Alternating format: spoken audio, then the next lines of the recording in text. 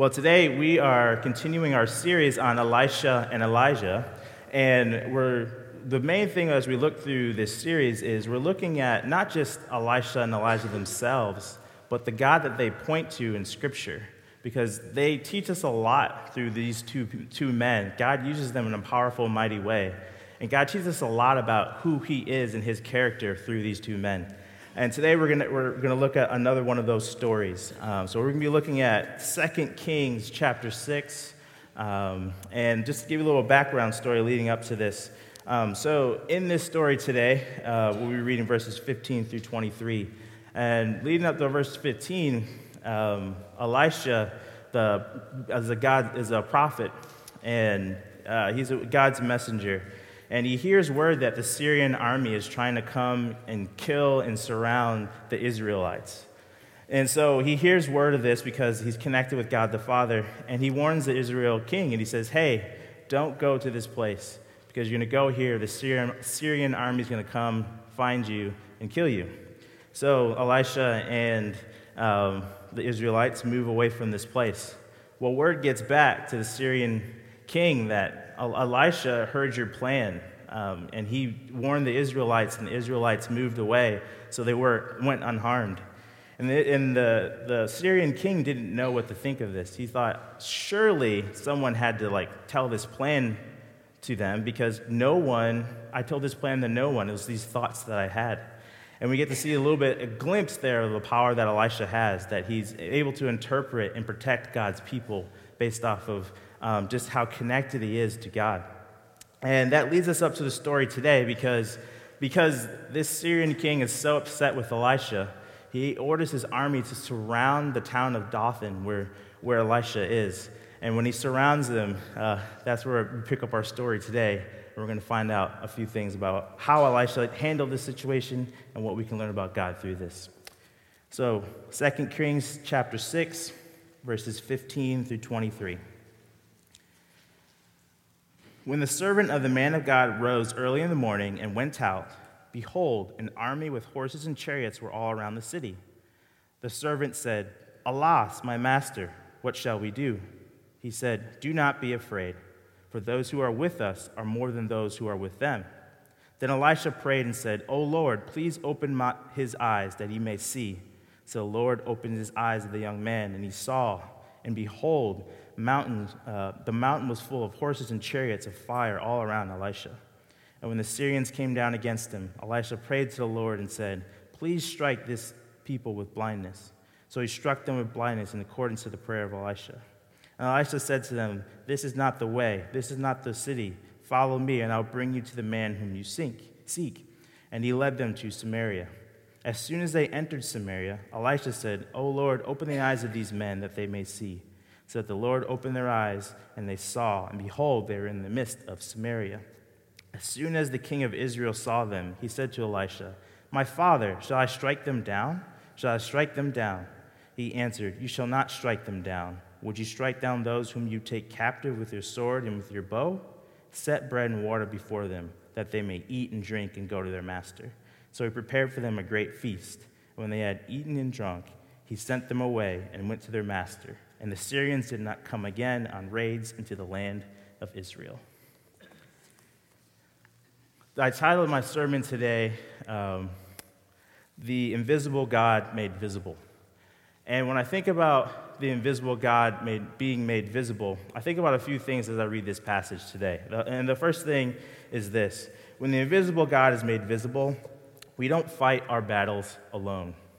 When the invisible God is made visible, we don't fight our battles alone. I see this here in the first verses here of verse 15 and 16 when the army has surrounded Elisha and the servant of Elisha. When I look at this story, I have to admit it is a little weird, right? Anyone else read this before and you're like, strange, okay? Chariots, fire, all this stuff. But God wants to teach us an amazing thing through it. And I wanted to put myself in the servant's shoes. For example, think about this. You're in a war against someone who doesn't like you for some unbeknownst reason. There's a lot of unbeknownst in the scripture passage when I was studying that. And this person comes and surrounds you, right? And they come to your area, they come to your neighborhood, and they come to pretty much your doorstep. What would you be thinking? How would you feel? What would be going on during that time? I don't know about you, but I would feel afraid. Anyone else? I'd be so scared, I might be scared. You know what I'm saying? I mean, just like, I'd be terrified. I'd be like, I don't know what to do. So it's amazing that the servant here does something what I find very interesting. The servant here just doesn't wallow in his feelings. The servant went to God's man, Elisha, and he's like, Elisha, don't you know what's happening around us? What shall we do? And I love how Elisha responds. Elisha responds to him, do not be afraid. Right? Like, isn't that kind of funny? I find that kind of funny. Maybe I'm just, a little strange or something like that. But, I mean, like, anytime in Scripture you see people being terrified, when angels appear, I love how they always say, do not be afraid. And you're like, well, I'm already terrified. You're an angel right in front of me. But here, Elisha wanted to remind them that do not be afraid. And he said, we have more people with us than with them. And I love what he does there. He doesn't just say, don't be afraid. He points the servant back to God. He's like, I want to show you something.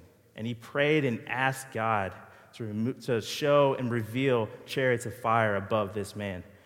Now, when I think about this story for us today, we don't get that picture, right?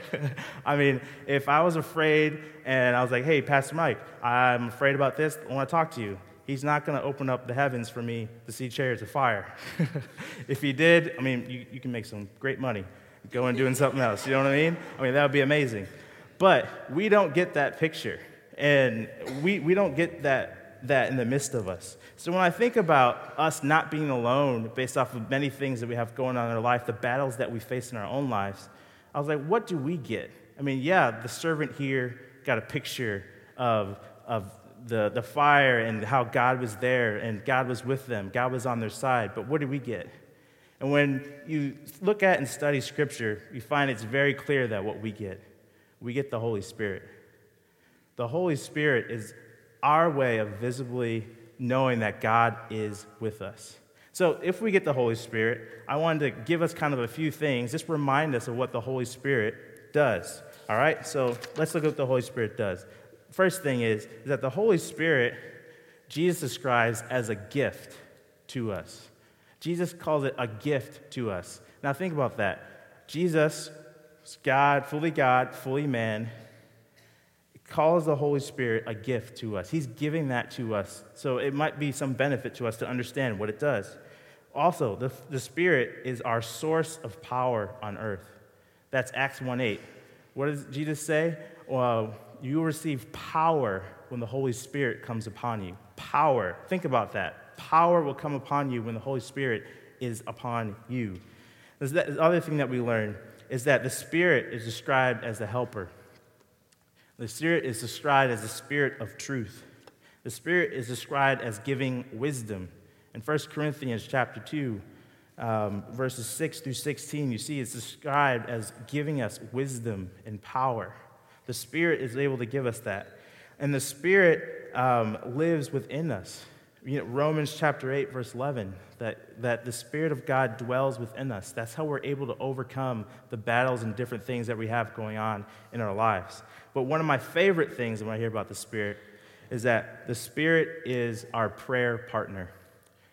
We read that in Romans chapter 8, verses 26, and I have that here up on the screen for us to read. It says, likewise, the Spirit helps us in our weakness. For we do not know what to pray as we ought, but the Spirit himself intercedes for us with groanings too deep for words. I mean, I love that word, the groanings too deep for words. I mean, think about how important that is to have someone praying for you on your behalf. I don't know what battles you're facing today in your life, but I know that one of the big things is when you're facing battles and you have fear like the servant, it usually draws us to try to act in some either rational or irrational ways. Fear is a good motivator of action, is it not? So when we're fearful, let's say, for example, we're fearful of losing our job, what will we do? we'll work harder, we'll work longer hours so that we can keep our job. If you're fearful of losing your marriage, what are you going to do? You're going to seek out counseling, seek out help to help you with your marriage. If you fear things related to your health, what are you going to do? Go out and seek a doctor.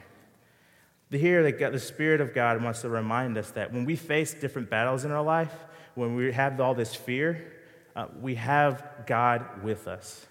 We are not alone in the midst of whatever battles we're facing in our lives. I don't know what battle you're facing right now, but know this, that when you're walking with God, you are not alone. But I will say this on the other side.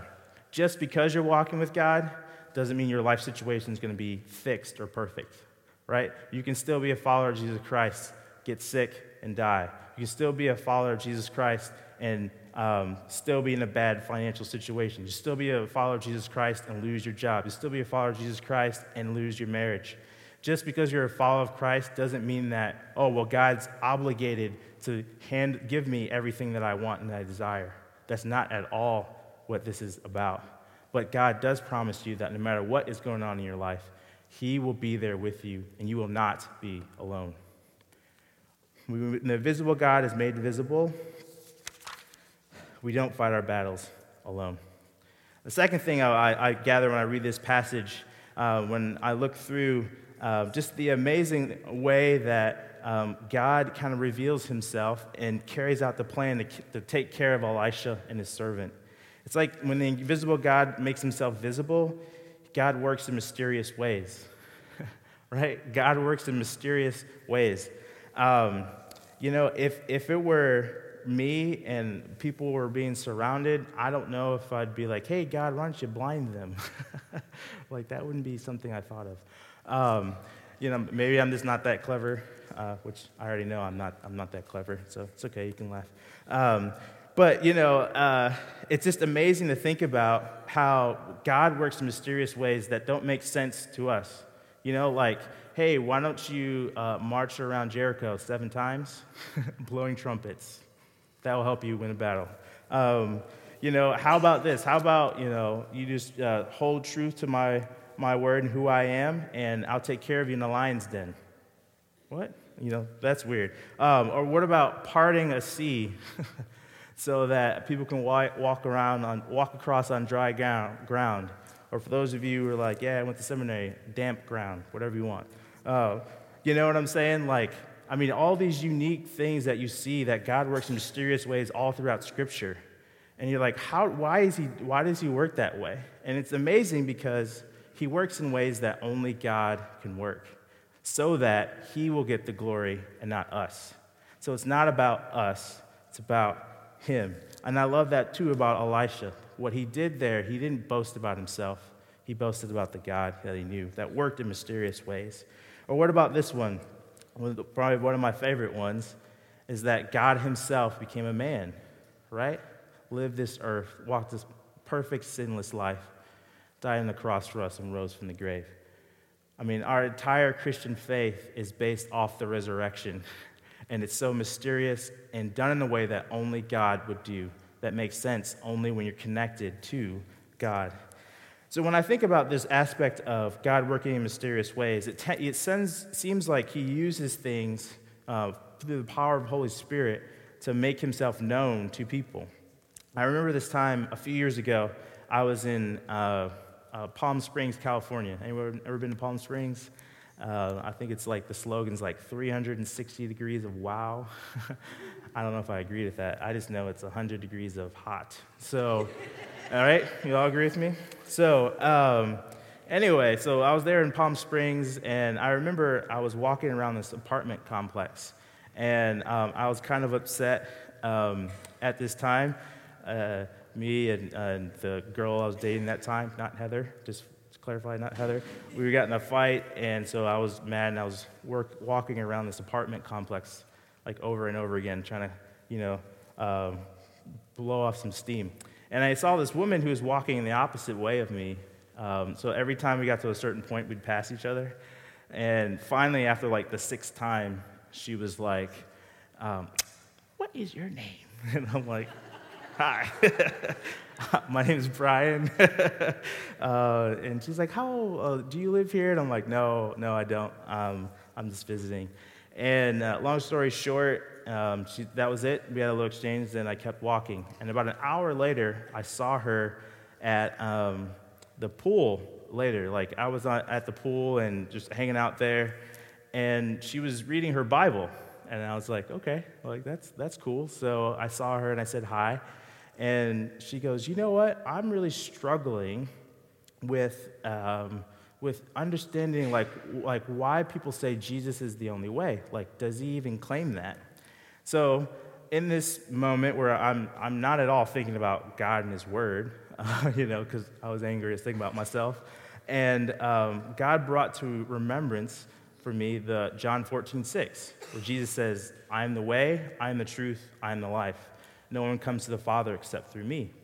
And I told her that verse, and she was like, wow, like you answered my question. Like I've been having this question for a long, long time. And she's like, I can't believe you just answered that. And in my head, I was like, I can't believe I just answered that either, because I'm not at all thinking about God and his word or anything like that. And when I think about God working in mysterious ways, when we put forth effort to be in his word and to study his word, it talks about the Spirit bringing to remembrance the things that we've studied and things that we know, so that in moments like that, God can use us in a miraculous and mighty way. I don't know what happened to that woman. I don't know anything about her faith, but I do know that she was encouraged in that moment in a weird, unique, only God-shaped way. It was not something that I planned or that I could have done. It was something that God did, and he was using me as his mouthpiece during that moment. So when the invisible God is made visible, he works in mysterious ways. And the last thing for a point is when the visible God is made visible, we find out that this God is compassionate. We find out that this God is compassionate. So think about this. You are part of the Israel army. This other Syrian army is coming to kill you. Your prophet, blinds them, brings them to another city. You all are in the same area. You think that would be a little bit awkward? I would say it's like awkward like a middle school dance. You know what I'm saying? I mean, come on now. Okay, all right, middle school dances are more awkward, I understand. But, you know what I'm saying? Like, this is just, wow, this is a weird situation going on here. I can't believe that God brought them all together. So let's reread again, verses 20 through 23, what happens. It says, as soon as they entered Samaria, Elisha said, O Lord, open the eyes of these men that they may see. So the Lord opened their eyes, and they saw, and behold, they're in the midst of Samaria. And as soon as the king of Israel saw them, and he said to Elisha, my father, shall I strike them down? Shall I strike them down? I like I think how the king of Israel is feeling right there is how we feel in the midst of battles that we're facing in our life, right? When we have a moment where we can make ourselves get revenge or make ourselves be selfish and think only about ourselves, we want to be like the king of Israel, right? I want to strike them down. I want to strike them down. I want this vengeance. I want this to be mine. But God, through the prophet Elijah, shows us there's a different way to handle these situations. He answered them, you shall not strike them down. Would you strike down those whom you've taken captive with your sword and with your bow? Set bread and water before them, that they may eat and drink and go to their master. I mean, that's completely contrary on a lot of levels to what a lot of people think about God, especially God in the Old Testament, right? I mean, I know a lot of times when you think about God in the Old Testament, you think, if he's not for you, you will probably die. Yet, in this passage, that's not at all how God acts. God is completely different. God is compassionate here. The God in the Old Testament is just as compassionate as the God in the New Testament. And this is seen so clearly in this picture. I mean, it's amazing to see God work through Elisha and save Israel. But you know what? He saved Israel's enemies as well. Our God is a compassionate God towards us and also who you consider your enemy. And that's something I think that we sometimes don't always think about. Today, not today, sorry, this week, I have I may have had, but you'll hear in a second. I have a FJ Cruiser. So, anyone have FJ Cruiser? No? I'm the only one. It's a car. Word of the day. And anyway, so on Friday morning, for those who don't know, my wife Heather is pregnant, so like any day now is going to be a due date. So I was knocked out on Friday morning, and Heather comes into our room, she's like, Brian, and so like when you're knocked out and you hear someone's voice, you kind of go, whoa, right?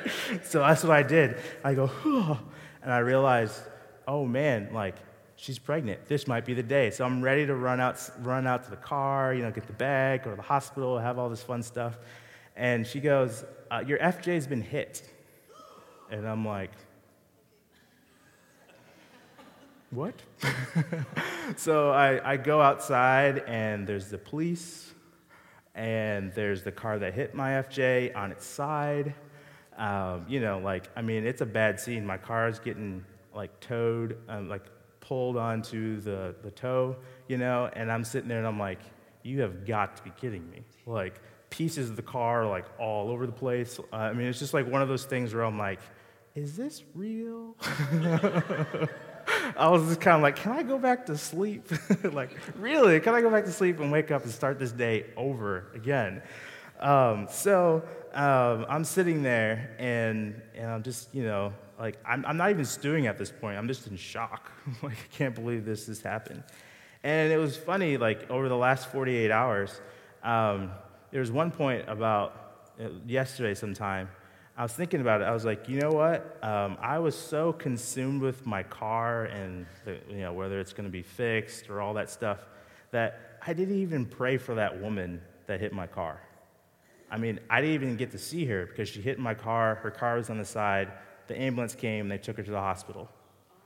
I don't know what happened. I don't even know her name. I don't even have her insurance company. But all I know is that this woman something's going on here. And I needed to pray for her. And it was one of the hardest things for me to do because I'm like, well, it's not my fault. Right? When things come up our way and you're like, I didn't bring this on me. You brought this on me, and it's your fault, right? Apparently I get aggressive. Sorry. This is not my fault. I shouldn't have these feelings towards that person. And God started working on my heart to realize that, He cares about that person's life just about He cares about my life. And I should at least have the decency to pray for him, not just because I'm a pastor. This has nothing to do with me being a pastor. This is me being a follower of Him, follower of the way. Do I care about that person enough to pray for her, to make sure she's all right? And I had the opportunity to do that, and I did. And I prayed for her last night. I prayed for if this is something that God would use to shape her heart towards Him or to change, maybe the life actions that she has going on. I just asked that God would be there for her in the midst of whatever was going on in her life at that time. It's not something easy to do. I completely understand that. When you look at this story here, I can totally resonate with the king of Israel. I'm like, come on, don't you want to strike them down? It's like, this person hit my car. Not my fault. But God asks us to live and act differently. This God is a God of compassion. So when I started thinking about and looking at this story, God started to just get a hold of my heart just about what it means to live with compassion. So I don't know what kind of battles you have going on in your life right now. The battle might be in your own home with the person you live with or roommates. The battle might be something with your health or whatnot. You don't know what's going to come your way. But I'd ask that you just continue to pray and ask God to reveal Himself to you in a mighty way, and that He will make known to you how you're supposed to act in whatever situation is going on in your life. Part of me wants to be like Elisha in the story after the men of Syria. He prays to God and asks them to be blinded, and He leads them to Samaria.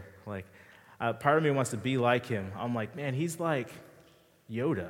You know what I mean? I'm like, this is like the Star Wars here, right? The Force is strong with that person, you know? Hey, you will come to Samaria. Yes, okay. You know, I mean, this like weird things that you see there. You know, you want to have this power to do these amazing things. But the power within us is not to do these amazing things that we can marvel at. The power within us is to walk with God's Spirit and do the things that He calls us to do, that may be minor or trivial, that may be simple as just praying for someone who may be going through a tough time and a tough need. So I'm going to ask us to do a thing here for our response time. I want you to do the first thing. I want you to identify the battles that you're facing in your life right now. What things are you wrestling with in your heart and your mind? You know, we have an adversary that is roaming around like a lion who wants to devour our faith. Think about that, devour our faith. And he uses many different things that relate to our thoughts and our emotions that pertains to God. Knowing that if our thoughts or our emotions are heightened, we can essentially lessen or push away our faith. We need to be careful and fight against that. So we need to identify what battles we're fighting in our life right now. What do you have going on that you're struggling with? The second thing is to boldly go before God in prayer about that battle.